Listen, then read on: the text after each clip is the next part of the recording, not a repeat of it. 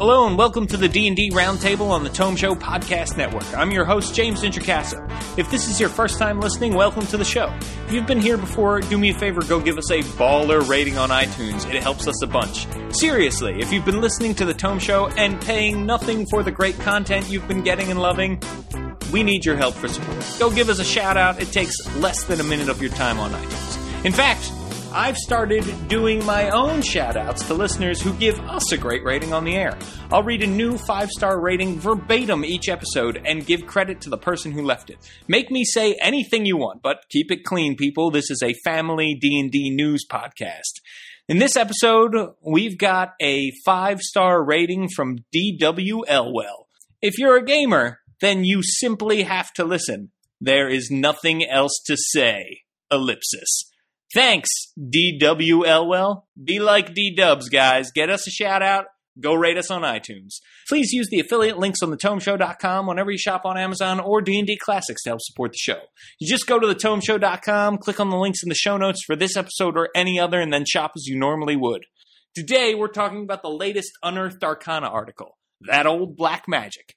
It introduces a new tiefling subrace and demon summoning spells for 5th edition D&D. Let's meet the panel and kick things off with our get-to-know-you question. What type of demon would you summon? Allison Rossi, which demon would you summon? Are we going off of the new spells is my first question. No, it can be any demon you want. Okay, well, I'm just going to go off of one of the spells because I like shadow demons. I think they're really interesting, so I would probably go with that one. Being a demon with, imprisoned in a shadow. Something super tricky and sly about that that you could use to scare your players with. I've used them a couple of times in campaigns that I've run, and they have always been a lot of fun. Anything shadow related. Excellent. So I'm going to go with that. That is a great choice of demon. And back at the round table is Sam Dillon. Sam, what demon would you summon? I am going to go back to the 3rd edition Fiend Folio and go with the very first demon listed therein, which is the Alkalith. Whoa, deep cut. Yeah, very nasty demon though. If you just read the first 2 paragraphs of the description for that thing, it is scary. Very scary. And it has the ability to command ooze, and it can turn into a cloud kill spell. What? Yeah, I know. We're getting real fancy here. Yeah, this is like scary. And it's a sort of a child of Jewy Blex who is the Faceless Lord and is one of the sort of main things going on in the Out of the Abyss storyline. So there you go. I just connected it right to 5th edition. Nice. All right. Well, I wouldn't want to follow that act. Luckily, I don't have to. Joe Listowski does. Joe Listowski, which demon would you summon? Well, I'm actually going to go out of the D&D world into the world of Hollywood, and I'm going to look at the Denzel Washington movie Fallen and summon Azazel. Because as far as demons go, and as far as special effects budgets go, as a DM, I like to try to make it real for my players, but it's difficult sometimes to embody the scariness of a demon. But Azazel just becomes anyone he touches, and so that's a really easy special effect to jump into. And so as a DM, I would have an easier time running that, I think. So I would summon Azazel because really hard to defeat and also really easy to convey to my players. Nice. Great choice. And Azazel also a demon antagonist from seasons like 1 through 4 of Supernatural on the CW. Wow. And I believe they used the same special effect technique. He could be anyone because he could jump into anyone's body. So, yeah, there you go. Stealing from Denzel is never a bad idea. All right. Well, today on Roundtable 100, that's right, 100, we are talking about demons because we're talking about this Unearthed Arcana article, That Old Black Magic. And the first demon-y thing we look at here, and again, it's Unearthed Arcana, so we'll mention that this is playtest material. It's not official, and it's not published yet. They're giving it to us for free to check out. Anybody can check it out. We'll link it up in the show notes. But the first demon-y thing we see, of course, is this abyssal tiefling subrace. It's a tiefling that isn't related to a devil is related to a demon. Now, before we get going, listeners out there, you may not know the difference between devils and demons, right? And I am going to turn to D&D Sage, who didn't know that this was about to happen, but I'm sure has a great answer. Sam, what is the difference between a devil and a demon? Devils are lawful, and demons are chaotic. Devils live in the nine hells. The nine hells, yeah. And demons live in the abyss. And they hate each other, for the most part. And there is a humongous war between them called the Blood War that has been going on since 2nd edition, so around about 1991. There you go.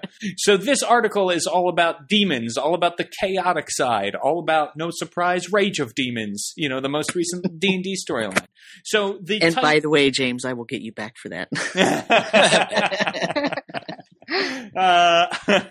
The types of demons we're talking, or the types of tieflings, I should say, that are introduced in this article are descended from demons. The Player's Handbook 5th edition tieflings are infernal.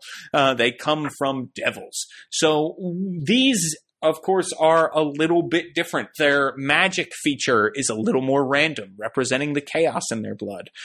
Their hit points are a little bit higher, I guess, representing their demon toughness.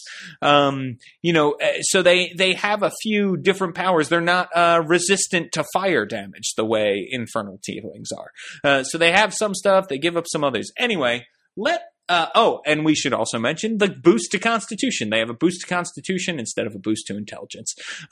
So these tieflings are pretty awesome looking, if you ask me. But I'm going to start with Allison Rossi, whose favorite PC race is a tiefling. Allison, what do you think of abyssal tieflings? So I'm super excited for this. As you know, and as I've talked about on previous podcasts and on Twitter and whatnot, I love tieflings a lot. But generally, to keep them playable and not awful for a DM to deal with, I do make them generally more on the good side, a little bit chaotic.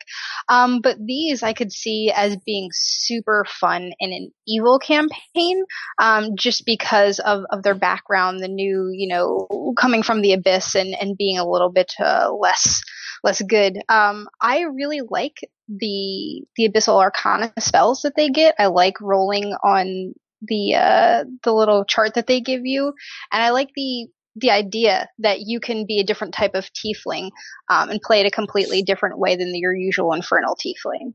So I'm excited to see how this plays out. Yeah, I do think it's great to have this option. As DMs, we often know the difference between devils and demons, but players, it's kind of a thing with horns that comes from a different plane and is scary, right? Yeah, exactly. They don't necessarily know the difference, so sometimes they're like, well, I want a Bale Lord, have been my great-great-grandfather, and it's like, well, I can't really obviously, anybody can fudge the rules as a DM, but it's great now to have these playtest rules from Wizards. What did you think of these, Sam? What did you think of the Abyssal Tiefling? Well, I really think that the mechanics behind Abyssal Arcana, where you roll every time a long rest has been completed and it changes the spells that you sort of get for free, that is a really great way to embody the chaotic nature of demons versus the lawful nature of devils. And so, as you said, like a lot of players, a lot of people, that just play the game don't really, right? Like when you asked me what the difference was, it's kind of like, well, they're chaotic versus lawful and they come from different places. Like that's really meaningless to some people. But it's very meaningful if you're using that in your game as a way to sort of, have different flavors and whatnot. And the Abyssal Arcana rolling mechanic here for the spells, it just really, really highlights that. But in a very subtle way, but one that might make your choices a little bit different. If you roll a spell that you really, really like and you want to use it, as a player, you might not want to take that long rest until you get a chance to use that spell. And so it might create a little push-pull between the different PCs, and based on different situations, it's going to make that tiefling seem even more chaotic. And I really like that. I think it's a good thing. Yeah, as soon as I saw that, I wanted to make an Abyssal Tiefling Chaos Sorcerer. So I was just constantly rolling everything to figure out. But it makes it really fun.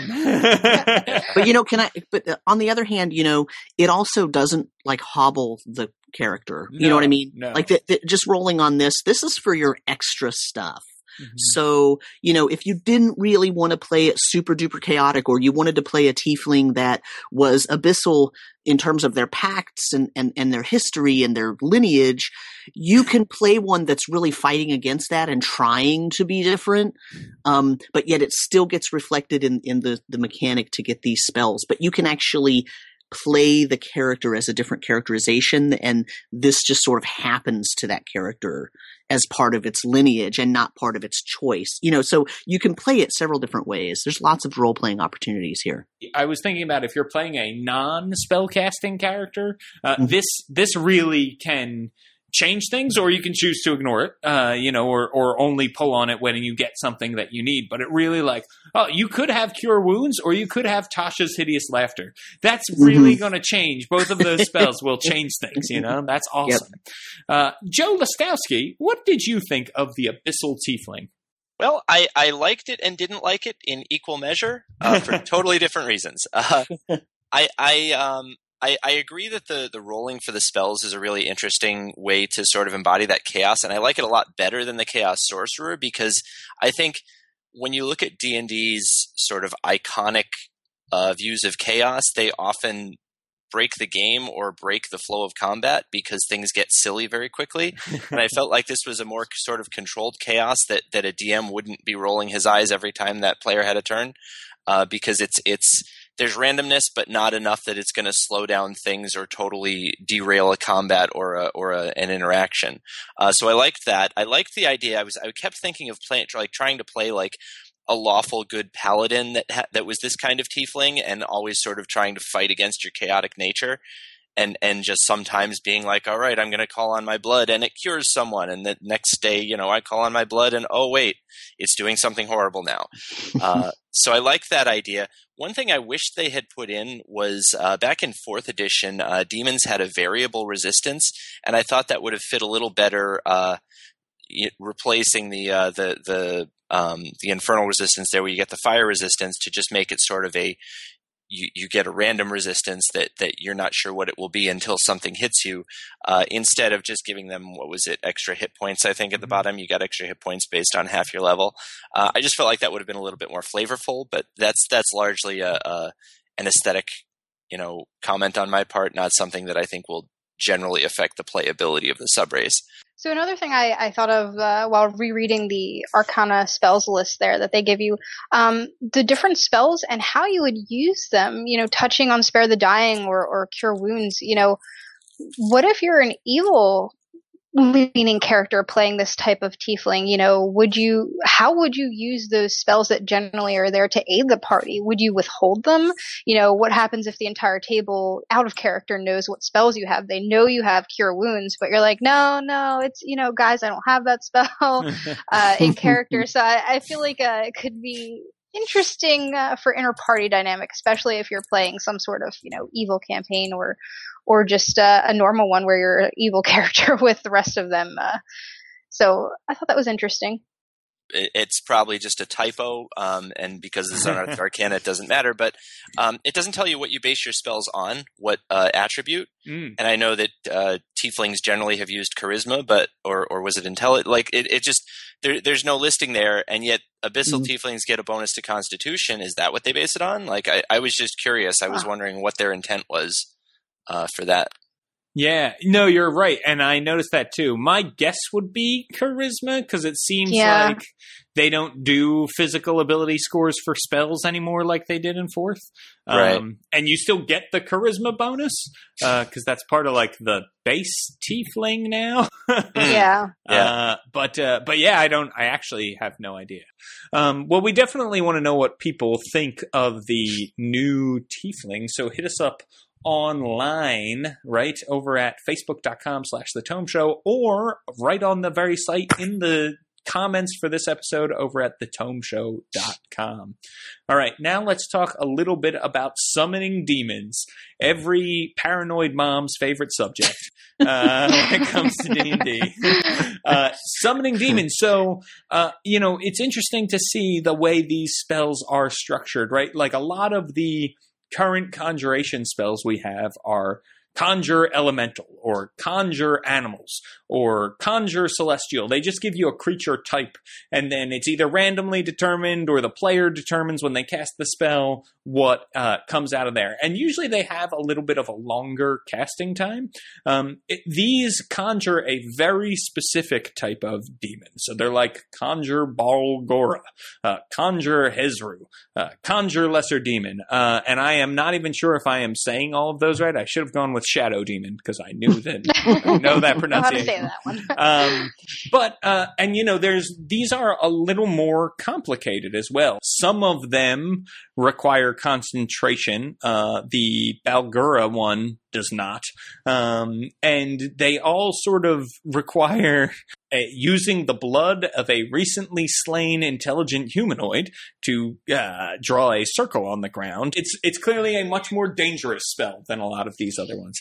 What did you guys think of these overall? Let's talk about them real quick with Sam Dillon. Sam. I like so one thing about that, the vial of blood, it's only really a component for, 3 of the 5. The other 2, the Barlgura doesn't have that as a component, and the Hezrau actually has food as the component, and yes. and the Hezrau's attitude depends on the value of the food used. So if you use the best, most highly valued cheese from Waterdeep or something, it might be a little happier with you than if you used, some really horrible tasting old moldy bread or something.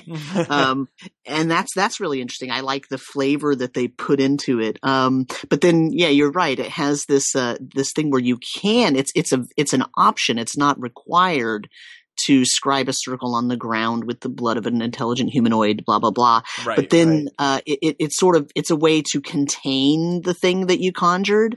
And so what that does is it actually provides an option for the caster to do something a tad bit more safe versus doing it and it being very unsafe just as a baseline because they're not creating the circle or whatever. I find that very interesting. I like the flavor that they put into each one. For example, with the Hezrau and the food, and then when you conjure the Vrok or Vrok, I don't care how you pronounce it, but I've always said Vrok forever. So when you conjure that, you have to use up a gem, and it makes a point of the spell consumes it. So this is a very expensive spell. Of course, it's a 5th level spell, so by that time, do you just have 100 gold piece gems? I don't know, but I guess that kind of depends on your campaign and your GM. But I like the little bits of flavor they put into these, and I do like that it's more specific than just conjure demon and make it like a random demon. It's a more specific spell that has more specific sort of attributes about it. I like that. So I have 2 questions about this. The first is, who is saying V-Rock? Who is doing that? I heard somebody do that one time. Sorry. Listen, I don't want to tell that person that they're wrong, but there needs to be a dash or something in there. V-Rock, come on. Because of the extra complexities here, it seems like these demons, particularly the Conjure Vrok and Hezru, are actually a little. You hire a slightly higher challenge rating creature. It's like a 1 above what else you would get at that level. Most of the creatures you can summon with spells of that level are equal to that level, and these guys are 1 challenge rating above the spell level. Most of these demons can summon other demons or have a chance to do that. So can the caster order the demon to summon other demons? And if so, would the caster have control of those demons? We've got a demon daisy chain going on then. Right. Or is this like it could quickly get out of control then as those demons summon more demons and yada yada? Well, yeah, I think that's part of the problem with summoning a demon is if you tell it to summon another demon, you're in effect giving it permission. But as far as I've always understood, whatever the summoning creature is, if they can maintain control, they are the one that maintains control of the summoned creature. Nice. So that would mean that the demon you summoned and then ordered to summon another demon, that demon has control of the second demon, not you. Right. So yeah. Okay. Interesting. Yeah. So that's dangerous. That is it very could make dangerous. You very, very powerful, but very close to death, probably. Right. You'll want to be careful how you word your orders. Exactly. The very evil game of telephone that would happen is you tell one demon to order his demon to order the other demon. Well, and one other thing I like about these spells is the idea that an NPC could use them. You could kind of center a whole campaign around an NPC trying to conjure up demons, and they're capturing people, but they're saving them because they need to, be recently slain to use their blood in the ritual and yada yada. So, there's cool stuff going on there. Joe, what did you? People ideas. Oh yeah, exactly. So go out there and run with these demon summoning spells. Joe, what did you think of these spells? I like them because they have consequences, and very few horrible things that PCs can do have consequences in D&D these days. Like you can take an Infernal Pact as a warlock, but there's no negative that ever happens to your life as a result of that. And this sort of thing, you're summoning a demon, and there are a lot of chances that horrible things could go wrong. Like I like the first one there, the Balgura. It's just hostile to all non-demons, including the rest of your party. And so it just goes after the nearest non-demon thing and attacks it.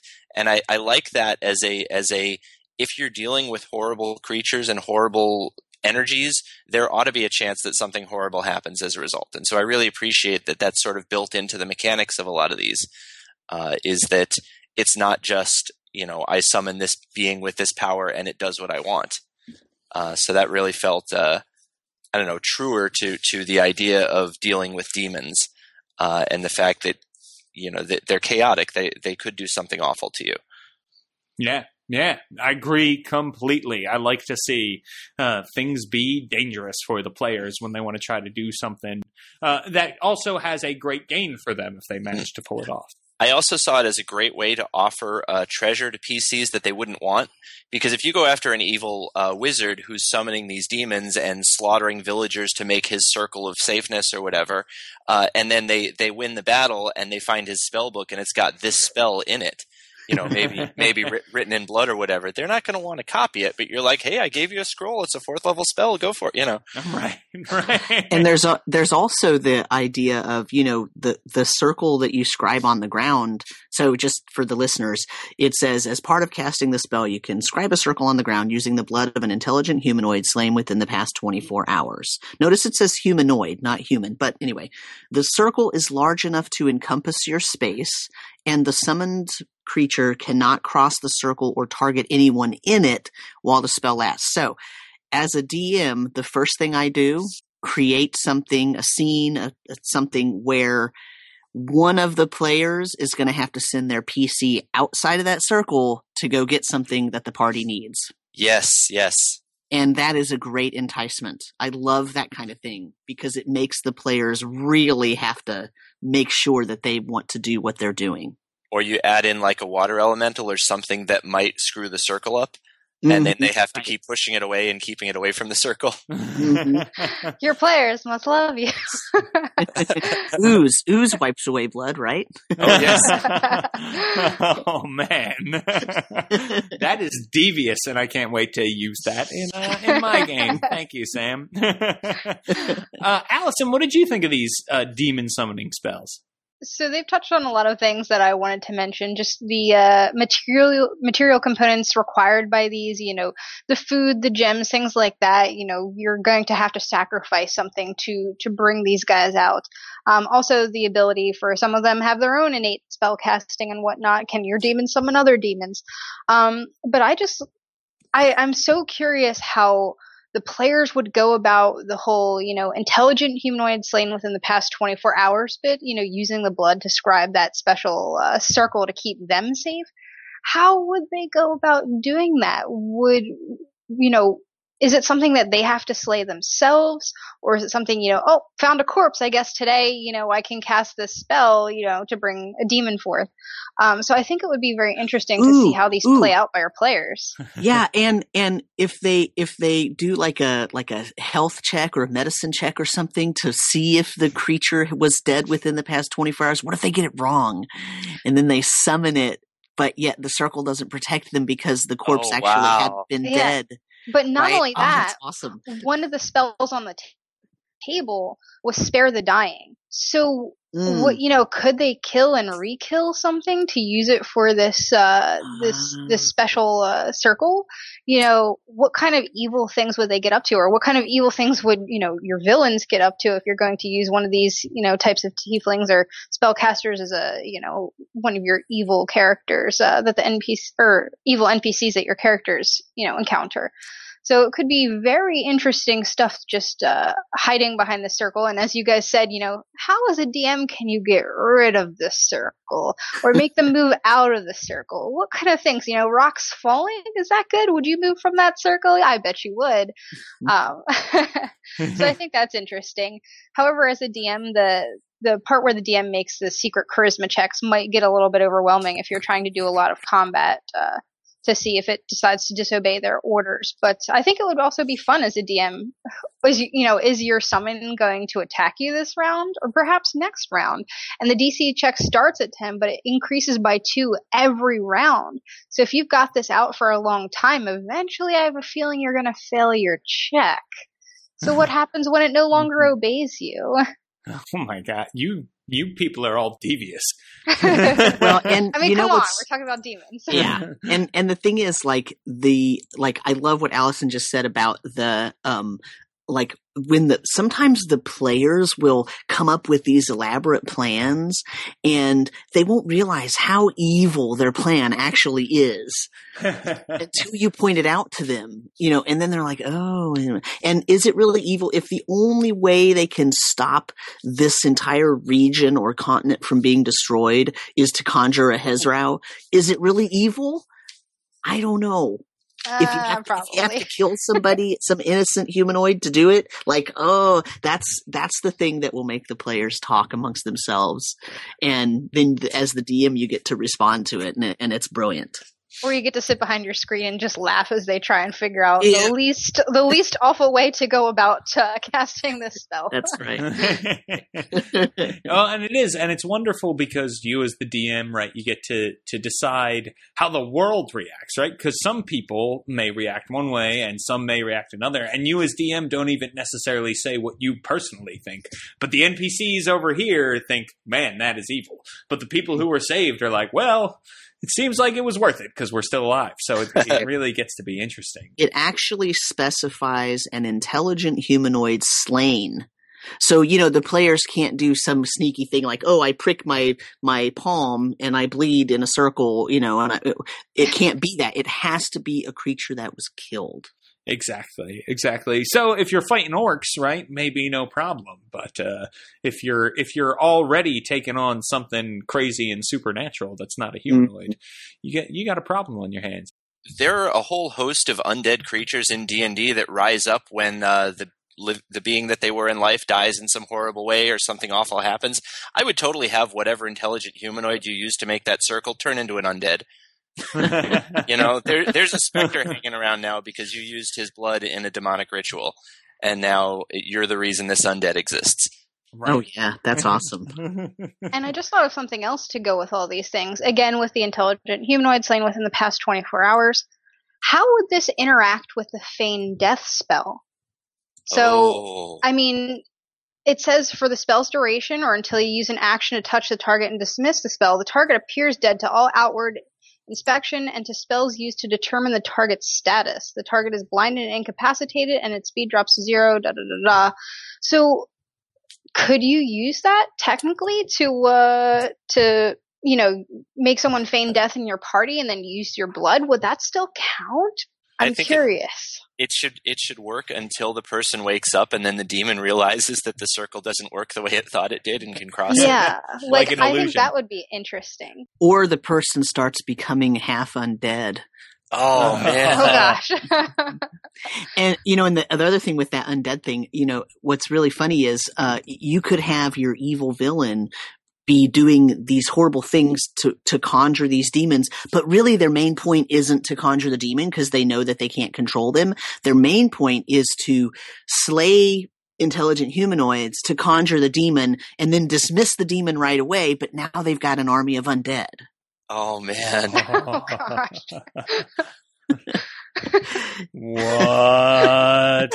Guys, a 3-page PDF to form a campaign around. Yeah, that's what I was just going to say. All this from a handful of spells. This is amazing. So I think we all feel pretty good about these spells. Am I wrong there? I think they're fun. Yeah. Evil but fun. Evil but fun, for sure. So, and like you said, even if your players don't want it, there's ways to maybe tempt them into it or have an NPC use them and have it still be the focal point of even an entire campaign. Well, this, I think, guys, is going to do it for this episode of the Roundtable. Where can people find you, Sam Dillon? Well, I'm not going to tell you where you can find me. Instead, I'm going to say, James, thank you so much for 100 episodes of awesome content. I really appreciate what you do for the community, and all of these episodes you produce have just been fantastic. So thank you, and thanks to all the guest stars that have come on here, and it's just a fantastic addition to the Tome Show lineup, and I really appreciate it. Sam, well, thank you for everything that you do for the Tome Show Network, all of your editing, posting every episode. Sam Dillon is the man who actually gets all this stuff out there on the airwaves. And he has an amazing blog at RPG Musings. You can follow him on Twitter at DM Samuel and check out his other podcast, Play on Target, which is one of the greatest RPG podcasts out there that you can listen to. So you will highly enjoy it. Check it out.